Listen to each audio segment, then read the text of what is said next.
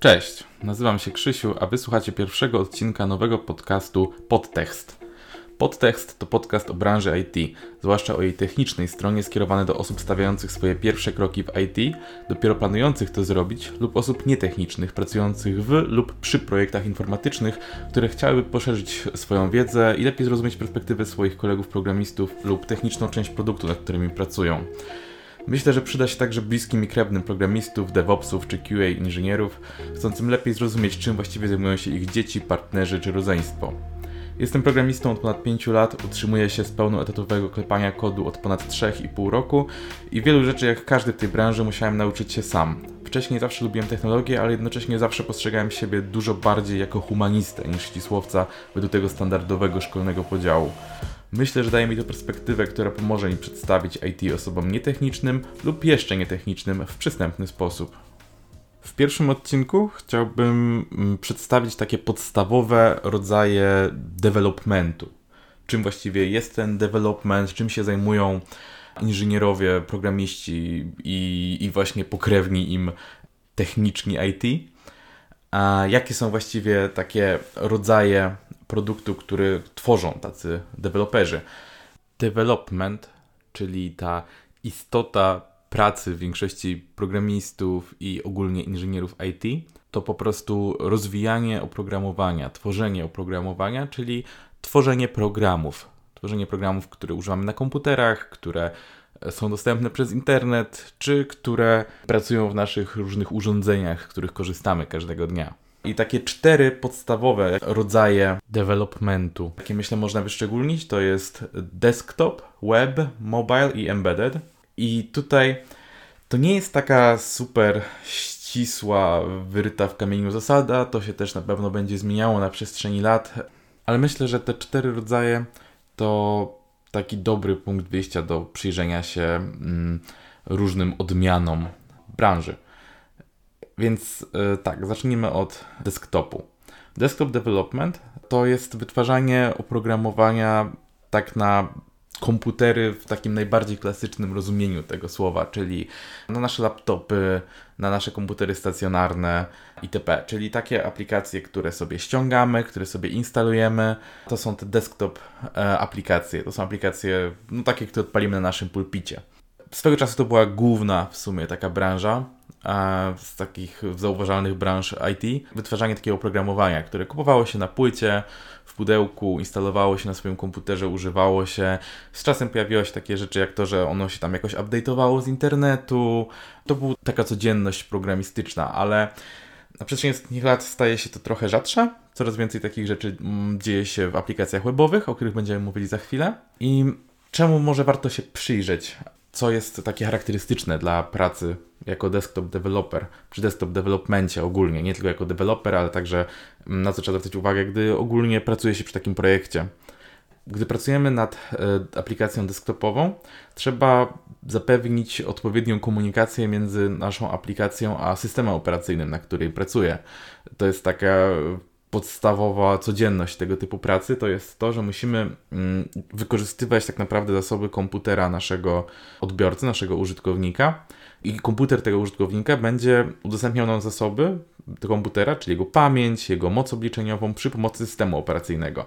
To jest już pierwszy problem, bo systemy operacyjne są różne. Są różne systemy takie jak Windows, jak macOS, są różne odmiany Linuxa, to jest cała rodzina tak naprawdę systemów operacyjnych, które może różnie działać. Dodatkowo każdy z tych systemów też się zmienia na przestrzeni czasu. I tutaj pojawia się właśnie ten pierwszy problem. Nasza aplikacja jest w pewnym sensie powiązana z systemem. Wiadomo, możemy ją rozwijać na różne sposoby, tak żeby ona działała na różnych systemach, ale to nie jest takie proste, to jest tak naprawdę dodatkowa robota. Dodatkowo update w systemie, jakaś zmiana w systemie, na przykład kiedy widzimy, że włączamy komputer, spieszy nam się i instaluje się aktualizacja systemu. Na ogół dla użytkownika te zmiany są praktycznie niezauważalne. Raz na jakiś czas pojawia się coś, co realnie zmienia sposób, w jaki taki zwykły użytkownik komputera odczuwa tą zmianę, ale dla programisty to może być nieraz poważna zmiana. Na ogół jest ona zapowiadana z wyprzedzeniem, ale może się zdarzyć takie coś, że zmieni się jakiś sposób, w jaki system działa, na którym my wcześniej polegaliśmy, tworząc naszą aplikację. I w tym momencie nasza aplikacja może się po prostu przeterminować, może przestać funkcjonować, albo może pojawić się w niej ryzyko, że się wysypie po prostu w jakimś momencie, zawiesi nam się, wyłączy się. I w tym momencie musimy naszą aplikację update'ować. Czyli mimo, że niby użytkownik ją sobie ściąga i mają na swoim komputerze, to my musimy przygotować się na to, że ona będzie musiała się zmieniać razem z systemem, na którym pracuje. Dodatkowo musimy też znaleźć sposób na update'owanie naszej aplikacji, czyli na dostarczenie takich patchy do naszego użytkownika, na dostarczenie poprawek błędów, na dostarczenie na przykład nowych funkcji dla naszego programu, które możemy chcieć wprowadzić, żeby pozostać konkurencyjni, dlatego że na przykład jest inny program, nie wiem, robimy program do pisania tekstu i teraz jeżeli Word wprowadzi jakąś nową funkcję, którą wszyscy będą lubić, no to my też musimy wprowadzić coś podobnego. No i teraz nie chcemy, żeby nasz użytkownik musiał ściągać od nowa i instalować aplikację od nowa, bo nie będzie chciał tego zrobić, bo użytkownik z natury nie chce instalować nowych rzeczy, tak? On chce, żeby one działały. No i w tym momencie musimy znaleźć dobry sposób, żeby to się działo automatycznie, w jak najmniej irytujący dla użytkownika sposób. No i to też nie jest takie proste. I tak, teraz kolejna rzecz. Mamy dostęp do zasobów naszego użytkownika, czyli do jego komputera, tak? Możemy operować bezpośrednio na jego komputerze, no i to się wydaje fajne, no bo teraz komputer może się skupić na wykonywaniu tego, co nasza aplikacja musi zrobić. Ale z drugiej strony nie mamy gwarancji, że nasz użytkownik ma dobry komputer. No i tutaj kolejne jest ograniczenie. Nasza aplikacja będzie miała swoje wymagania i teraz użytkownicy ze słabymi komputerami nie dadzą rady na przykład odpalić naszej aplikacji. Albo odpalą, ale ich doświadczenie z naszą aplikacją będzie bardzo niemiłe, dlatego że wszystko będzie działało wolno, zwiększy się ryzyko jakichś błędów. I teoretycznie tego problemu nie mielibyśmy, gdybyśmy odpalali to na przykład naszym serwerze, naszą aplikację webową gdzieś na naszym super potężnym komputerze i tylko zwracali wyniki tych operacji do użytkownika. O tym będę więcej mówił za chwilę, jak będę mówił o web developmencie. A więc jest to taka wymiana. Z drugiej strony kolejny aspekt tego, że mamy dostęp do zasobów użytkownika, do tego jego komputera bezpośrednio, to jest to, że użytkownik musi nam trochę jednak zaufać. Kiedyś może to było bardziej naturalne, teraz człowiek się zastanawia czasami, czy na pewno chce instalować program, bo boi się, że coś może mu zostać popsute, czy to celowo, czy przez przypadek. Zakładam, że nie produkujemy tutaj złośliwego oprogramowania, no to musimy brać pod uwagę to, że jeżeli użytkownik najpierw musi nam zaufać, a jak już nam zaufa, to musimy zadbać o to zaufanie, bo teraz jeżeli nasza aplikacja ma dostęp na przykład pamięci na jego dysku, to może dużo łatwiej jest niż w przypadku na przykład aplikacji webowej przez przypadek coś mu usunąć, popsuć. I nie chcemy takiej sytuacji, prawda? Bo jeżeli chociaż jeden użytkownik zrobi się głośny na temat tego, że usunęliśmy mu coś bardzo ważnego, inni użytkownicy nie będą chcieli mieć naszej aplikacji na swoim komputerze. I to jest kolejna kwestia taka, jeżeli chodzi o desktopowe aplikacje.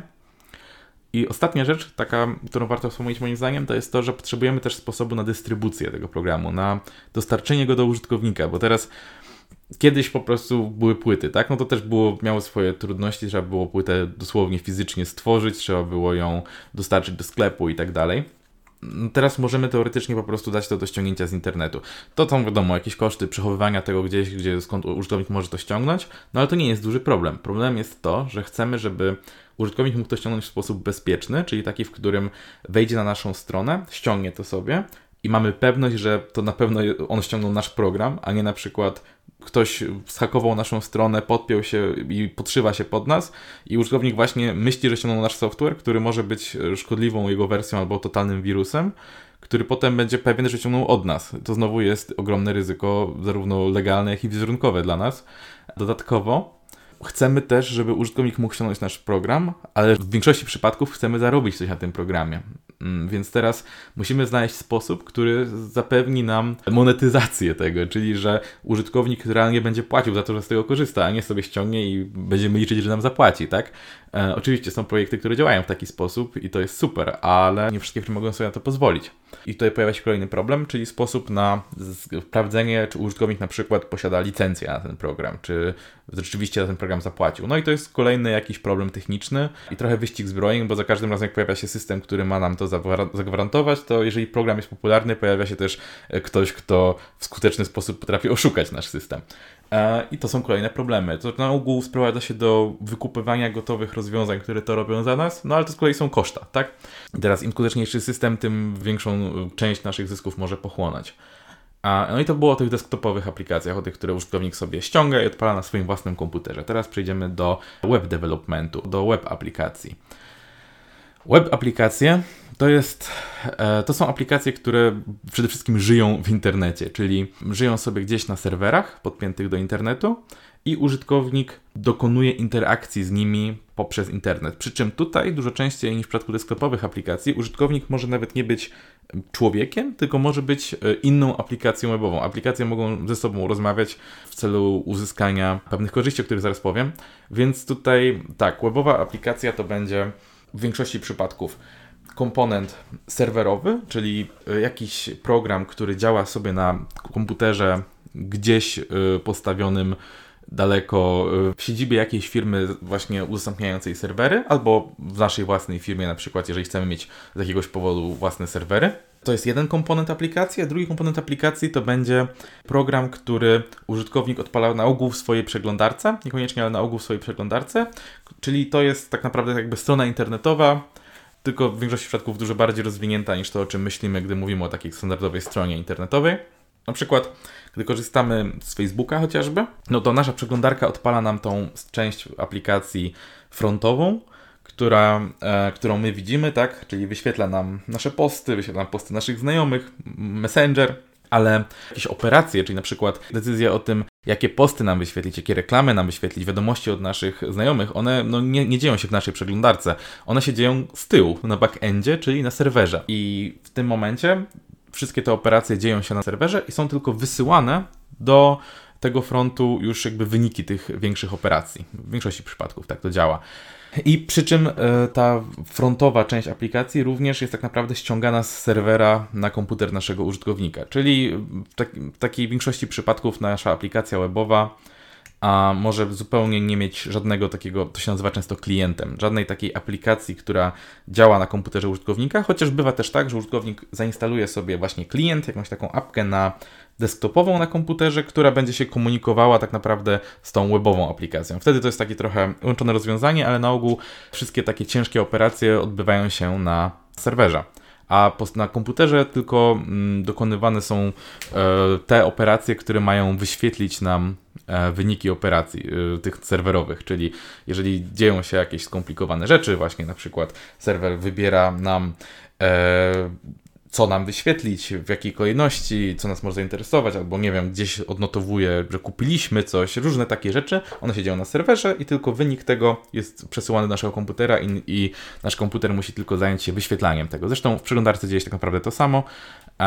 Ta frontowa aplikacja jest wyświetlana przy użyciu mocy naszego komputera, ale wszystkie ciężkie obliczenia dzieją się na serwerze. To jest taka główna idea tych web aplikacji i to ma również swoje różne następstwa. Więc tak, przede wszystkim serwer jest zwykle dużo potężniejszy niż przeciętny komputer użytkownika, więc jesteśmy w stanie tak naprawdę robić teoretycznie więcej rzeczy. Z drugiej strony tego serwera będzie korzystało dużo więcej niż jedna osoba, a więc te zasoby też muszą być w skuteczny sposób wykorzystywane, żeby serwer nie został przeciążony. Jeżeli 1000 osób zacznie robić bardzo wymagające od niego rzeczy, no to serwer może zostać przeciążony. Na szczęście kolejny aspekt tego web developmentu jest taki, że więcej niż jeden serwer może obsługiwać naszą aplikację, dlatego że skoro jakby użytkownicy tylko wysyłają zapytania na ten serwer, oczekują jakiejś odpowiedzi od naszego serwera, możemy to rozwiązać tak, że nasi użytkownicy nawet nie będą wiedzieli, że dwóch ludzi siedzących koło siebie na tej samej stronie internetowej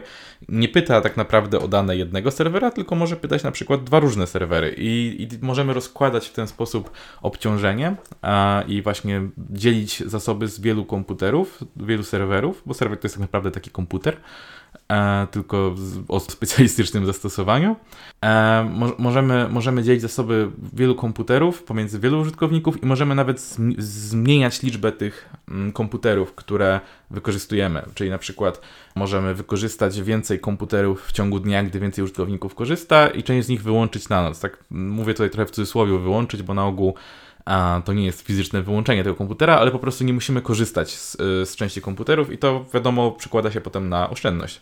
Dodatkowo aplikacje webowe mogą się ze sobą wygodniej komunikować i mogą dzielić swoje funkcjonalności między sobą i to na przykład możemy zauważyć w taki sposób, że jeżeli chcemy chociażby, żeby nasza aplikacja internetowa, webowa miała funkcję mapy, takiej mapy na przykład jak z Google Maps, no to właśnie korzystamy po prostu z Google Maps i możemy po prostu wykorzystać coś, co nam udostępni Google Maps, zamiast samemu wysyłać satelitę w kosmos i robić zdjęcia satelitarne i tak dalej. W sensie możemy po prostu wykorzystać inną istniejącą aplikację i włączyć jej jakąś funkcję w naszą funkcjonalność, czyli w nasze możliwości naszej aplikacji. To, co jest wiadomo bardzo często korzystne, bo na ogół zapłacimy coś za to, ale nie musimy wynajdować koła na nowo za każdym razem. Zresztą o tym współpracowaniu między aplikacjami webowymi zrobię na pewno całkowicie osobny odcinek, bo to jest dość ciekawy temat. Kolejna rzecz jest taka, że w sumie łatwiej jest update'ować w pewnym sensie taką aplikację webową, dlatego że no po prostu mamy dostęp do komputera, na którym ona działa i dostęp do tej części frontowej na serwerze, z którego ona będzie ściągana za każdym razem, gdy użytkownik będzie na przykład wchodził na tę stronę. No, tak naprawdę nie za każdym razem, to jest trochę bardziej złożone, ale mamy dużo większą kontrolę nad tym, z czego użytkownik korzysta, tak? No bo gdybyśmy chcieli mieć pewność, że on zupdate'uje to na swoim komputerze w przypadku aplikacji desktopowej, no to musielibyśmy mu przyjść do domu i to zainstalować. A tutaj my mamy naprawdę dostęp do tego serwera, z którego on to za każdym razem będzie korzystał, więc wystarczy, że zmienimy coś na tym serwerze. Tak samo dużo łatwiej jest zagwarantować sobie bezpieczeństwo przed takim nieautoryzowanym użyciem, o którym mówiłem w przypadku aplikacji desktopowych, czyli na ogół wiemy, jacy użytkownicy korzystają z naszej aplikacji i tym samym wiemy, którzy z nich płacą za korzystanie z naszej aplikacji. To też jest pewna korzyść. Z drugiej strony są wiadomo też minusy. Serwer jest zawsze dostępny w internecie, więc jest nieustannie narażony na ataki. Dodatkowo w wyniku ataku albo i bez niego może wystąpić awaria, która w przypadku awarii takiego programu może doprowadzić do przerwy w dostępności naszej aplikacji dla bardzo wielu użytkowników. Dużo więcej niż gdy komuś się po prostu komputer zawiesi, gdy tylko on ma problem. Tutaj możemy sprawić taki problem dla na przykład tysięcy naszych odbiorców, co czasami nie jest problemem, ale w wielu przypadkach może doprowadzić do poważnych strat albo nawet problemów jakichś prawnych, jeżeli na przykład, albo utraty życia, jeżeli nasza aplikacja była wykorzystywana chociażby przez jakieś służby ratownicze i tak dalej. Więc trzeba się zabezpieczać na tego typu sytuacje. Dodatkowo, jak już mówiłem, mamy dostęp do serwera, który może być dużo potężniejszy od komputera użytkownika, więc teoretycznie nie musimy się trochę przejmować tym, co tam komputer użytkownika ma, więc na przykład jeżeli chociażby udostępniamy jakieś wymagające dużej mocy obliczeniowej albo jakiejś graficznej usługi, nie wiem, jakieś renderowanie czegoś w 3D, robienie takich specjalistycznych rzeczy, no to ogólnie jest fajnie, bo możemy wykorzystać jakieś wielkie zaplecze własne techniczne i udostępnić tą moc użytkownikom, co może być bardzo korzystne. Ale z drugiej strony dostępność i wydajność naszej aplikacji może czasami ucierpieć w momencie, w którym użytkownik ma problemy z chociażby łączem internetowym. Może mieć na przykład, znajdować się w regionie, w którym internet jest słabo dostępny i to może wpłynąć na jego doznania z używania naszej aplikacji, ale także wprost uniemożliwić mu korzystanie z naszej aplikacji w wielu przypadkach. I to jest też rzecz, o której trzeba pamiętać.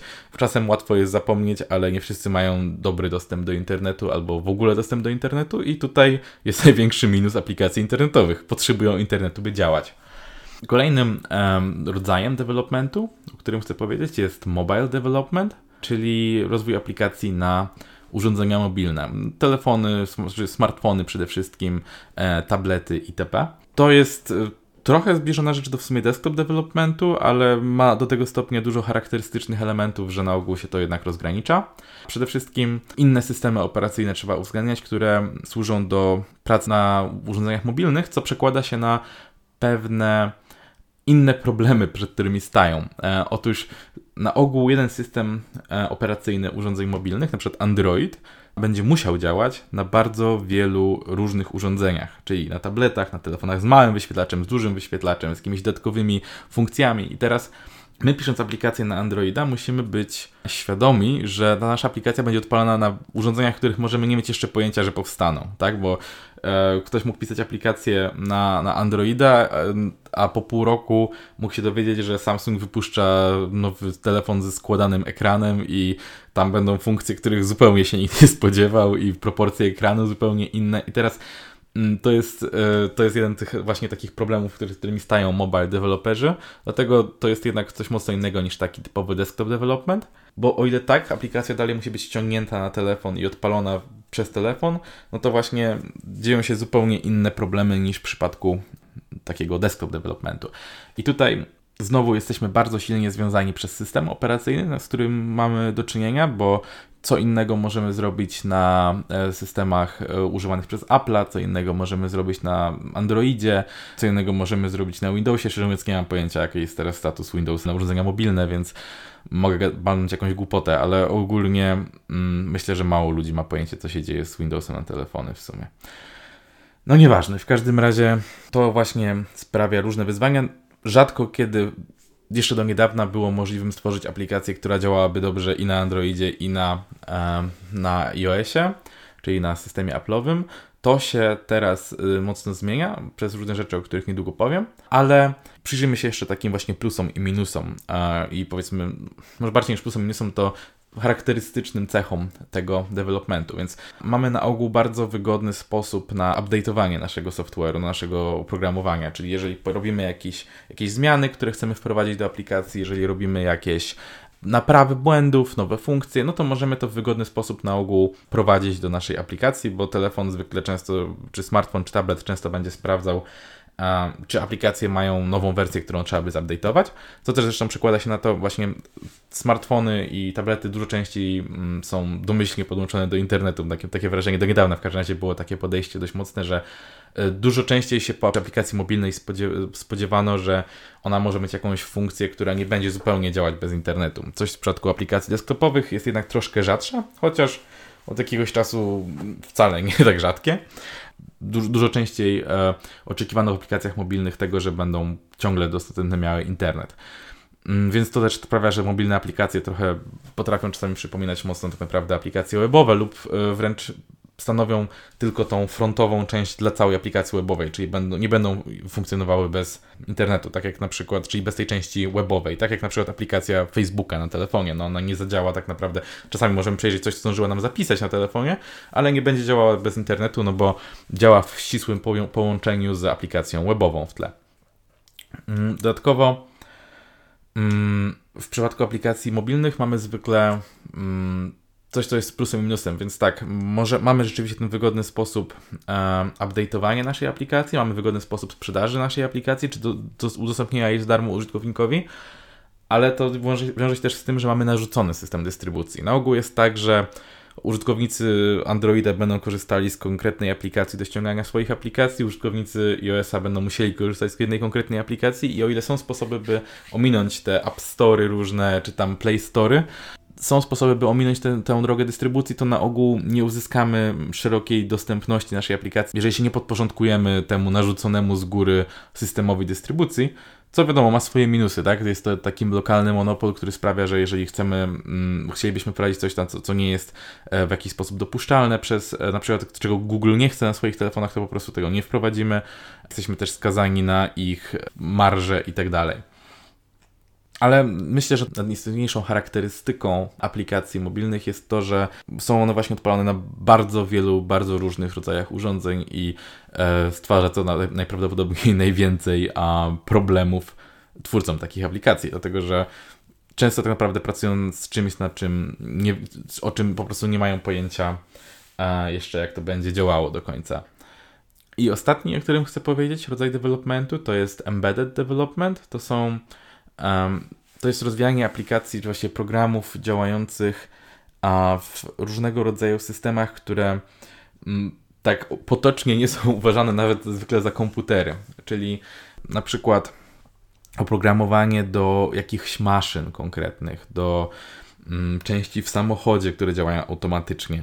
Często do różnych systemów produkcyjnych, do części robotów i tak dalej, więc to będzie zwykle rozwijanie programu do jakiejś bardzo takiej wąskiej dziedziny. To ma swoje minusy takie, że często pracuje się w bardzo konkretnej technologii, która działa tylko w bardzo konkretnym środowisku i jest bardzo odmienna od wszystkiego innego. I to jest taka najbardziej, mam wrażenie, ulotna w takiej szerszym postrzeganiu gałąź developmentu, dlatego że mam wrażenie, że przez to, że embedded developerzy często właśnie mają takie swoje trochę hermetyczne grona, ciężko o taką szeroką reprezentację ich, czy to w mediach społecznościowych, czy ogólnie w społeczności IT. Niemniej jest to jednak bardzo ciekawa gałąź i przy okazji ludzie pracujący nad projektami embedded są to ludzie, którzy często robią naprawdę interesujące i ważne dla ludzi rzeczy.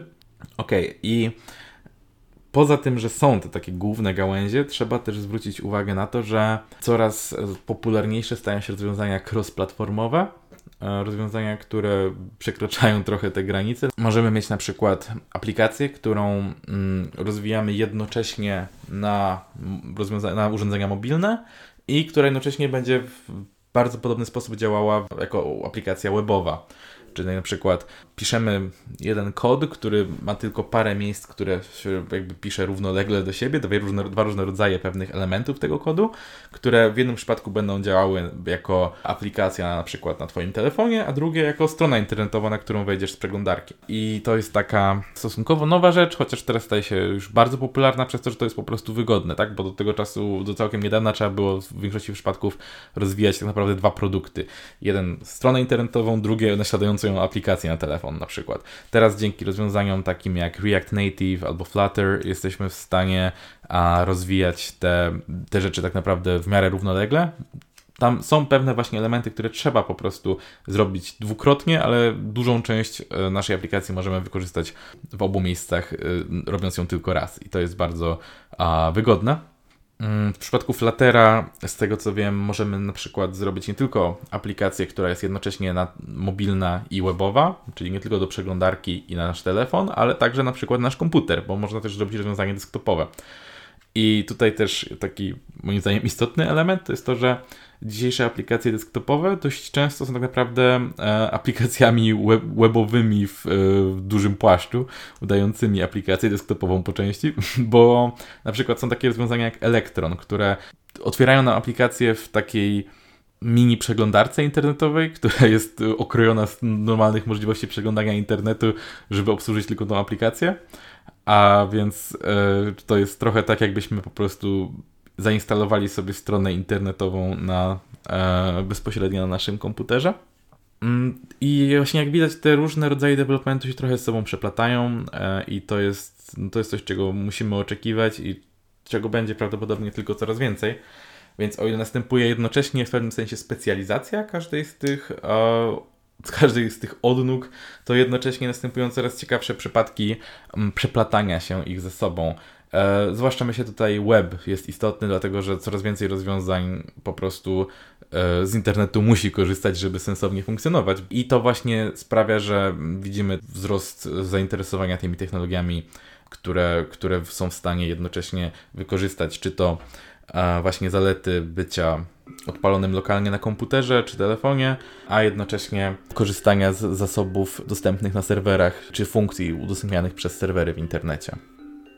To jest wszystko, o czym chciałem opowiedzieć w tym odcinku.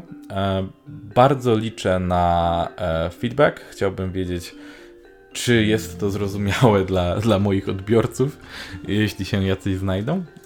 Chciałbym też wiedzieć, co jest interesujące dla odbiorcy mojego podcastu, dlatego proszę o uwagi, komentarze, a także followowanie i subskrybowanie.